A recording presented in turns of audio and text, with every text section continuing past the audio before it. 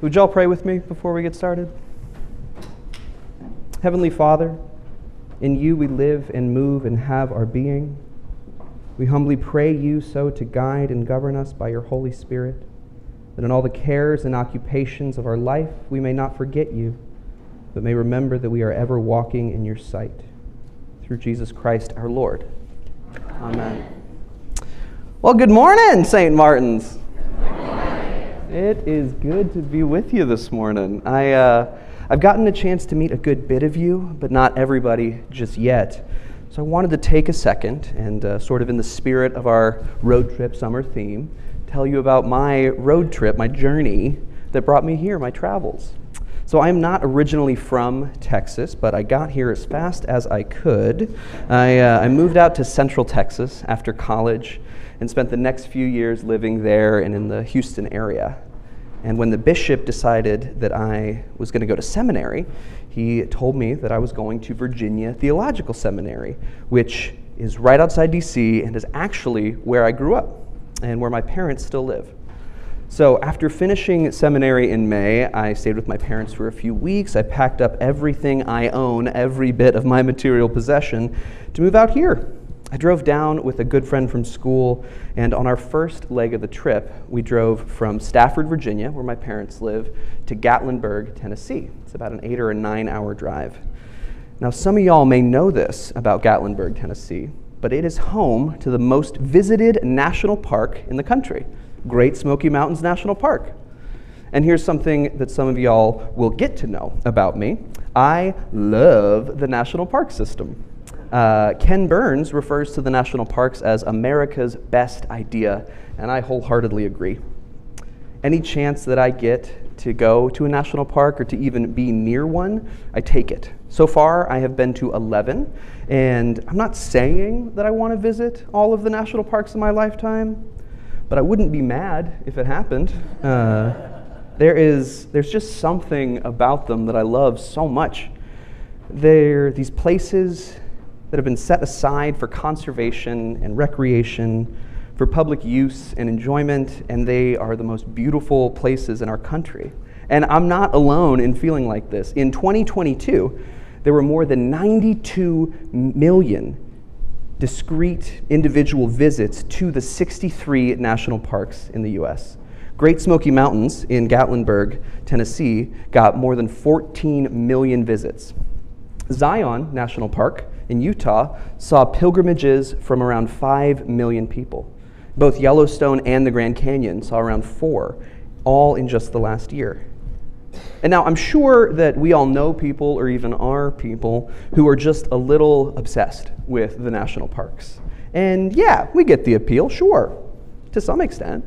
But the love that some folks have for these places, it doesn't always make the most sense. And here's the thing about parks or roadside attractions or even our great Buc-ee's.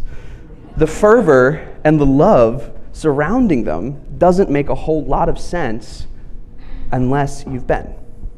Why would the Cadillac Ranch in Amarillo see more than 2 million visitors per year? It's a bunch of graffitied cars half buried in the panhandle, you know? And it's amazing. Why has the Winchester Mystery House in San Jose clocked more than 12 million visitors in the 100 years it's been open? It's a sprawling, mysterious, haunted mansion with at least 500 rooms, likely more. That's weird, and it's unsettling, and it's enthralling. And I'm sure that we each has our own place or thing that we love in ways that we can't really explain, or we can try, but the words always sort of fall flat. We just know that for some reason, experiencing these things, engaging with that stuff, it compels us. It hits us somewhere behind our chest, and we love it. It makes sense to us, even if it doesn't make sense to everybody else.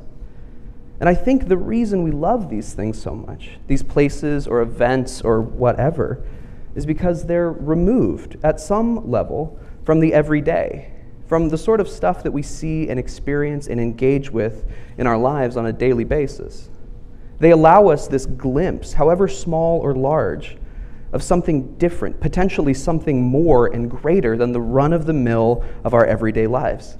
And it's not a bad thing at all.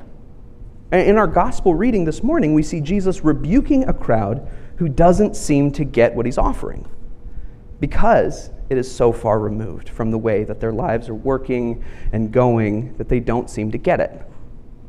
They see John the Baptist, someone not eating or drinking, someone so far removed from their daily life and their expectations, and he's met with scorn and derision. He has a demon, they said. They see Jesus, someone who is eating and drinking, but he's eating and drinking with tax collectors and sinners. Something so far removed from their cultured sensibilities, from their expectations, and he's met with scorn and derision. Look, a glutton and a drunkard, and yet wisdom is vindicated by her deeds. To the wise and the intelligent of the world, in Jesus' day and in ours, his actions and those of John the Baptist, their deeds, they don't make sense. They don't make sense to a world that says you ought to only spend time with people you like, or people like you, or to a world that says you have to earn what you eat, or to a world inhabited by people who think that they're better or above people that are different than them. Last week, Father Allen mentioned that the gospel reading was in the middle of this sort of discipleship discourse, where Jesus is teaching his disciples, his followers, how to be those who follow him, those that emulate and imitate the way that he lives and is and moves through the world. And here we're coming out of that discourse just a little bit, and we're seeing Jesus give his message to the rest of the world, not just to those who have already seen something compelling in the prospect of following him. He's come to preach to the cities and the people there. And in our passage this morning, and the verses just in front of it, just outside our lectionary, Jesus is working with some paradoxes, these seemingly opposite things. He points out the crowd's expectations of eating and drinking. And right before our passage, he says that the first shall be last and the last shall be first. And finally, he talks about a yoke, a burden that gives rest, the paradoxes and the opposites.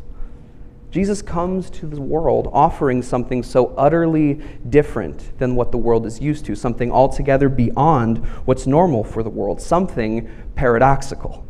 And it gets mocked and it gets disdained. So the rest, the easy yoke, the light burden of following the way of Jesus doesn't make sense to a world that says God helps those who help themselves, that says might makes right, that says true freedom is the power to make our worlds as we see fit. And Jesus says no. The real truth, the truest truth at the heart of all reality is that real freedom, real rest is living under his light burden, his easy yoke, laying down our heavy ones, the ones that tell us we have to be a certain type of person, or we have to act and be a certain way in the world. Real freedom from all of that is found in following the way of the Creator who would become creation, who would become flesh and live among us. And it doesn't make sense. It seems silly and foolish and antithetical to what we know to be true in the world we live in today. But that is just the point. I thank you, Father, Lord of heaven and earth, because you have hidden these things from the wise and the intelligent, and you have revealed them to infants. The wisdom of the world says that we have to pull ourselves up on our own, that what we have in our lives is what we build ourselves.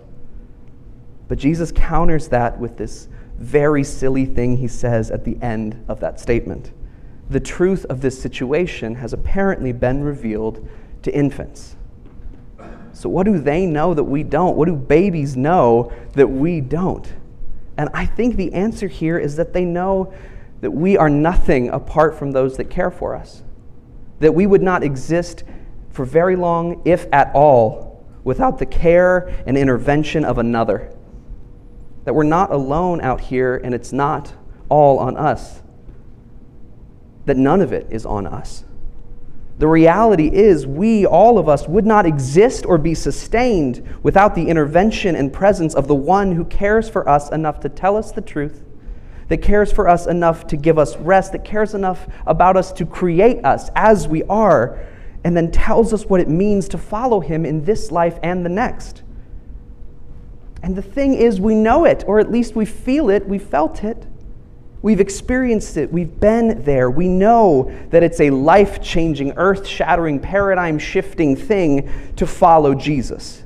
And that following the real way of Jesus, living like he lived, being in community, real community with people that are different than us, opposite, paradoxical to us, that giving up the need to be right or perfect or self-sufficient even, it changes us. It really changes us. It makes us better, happier, more patient and kind. We know it because we've experienced it. We know it because it's happened to us. By our culture's standards, by the wisdom of the world, the intelligence of our world, it just doesn't make sense. But because we've seen it and experienced it, touched it, tasted it, we know it's true. It's impossible and beautiful and paradoxical, and every time we touch it, we touch the eternal and almighty truth every time we confess it, because it's the truest truth at the heart of all reality. And that's just the God we serve. The paradoxical God of yokes and burdens that actually set us free to live as we were meant to live. The creator of the universe who chose to become creation, and more than that, submit himself to the powers of violence and death and sin in this world. The immortal, eternal, almighty God who chose to die at the hands of those who had no power over him, and to put those same powers of the world to open shame by rising from the grave. And by believing that, by acting like it's true, because it is true, our lives change. We change. We start living in the promised eternal life in the here and now. We bear witness to the coming kingdom of heaven. We start to see the cracks in our world. We see the bad checks and the false promises of self-interest and self-reliance for what they really are. We see more and more that living the way of Jesus, bearing that light burden, the easy yoke, is the only real way to live. And so we take heart, seeing the world for what it really is, bearing the burden and yoke that Christ himself gifts to us, knowing that somehow, some way, Jesus really did get up out of that grave. Somehow, some way, God really is present in our midst. And that somehow, some way, it really does change us. It gives us a new life, a new way to live life, a new, more accurate, right way to see the world, full of paradoxes though it is. We continue to take up the yoke of Christ every day, the yoke that recognizes we can't do any of this on our own, that we never could. And we see that for the comfort that it really is.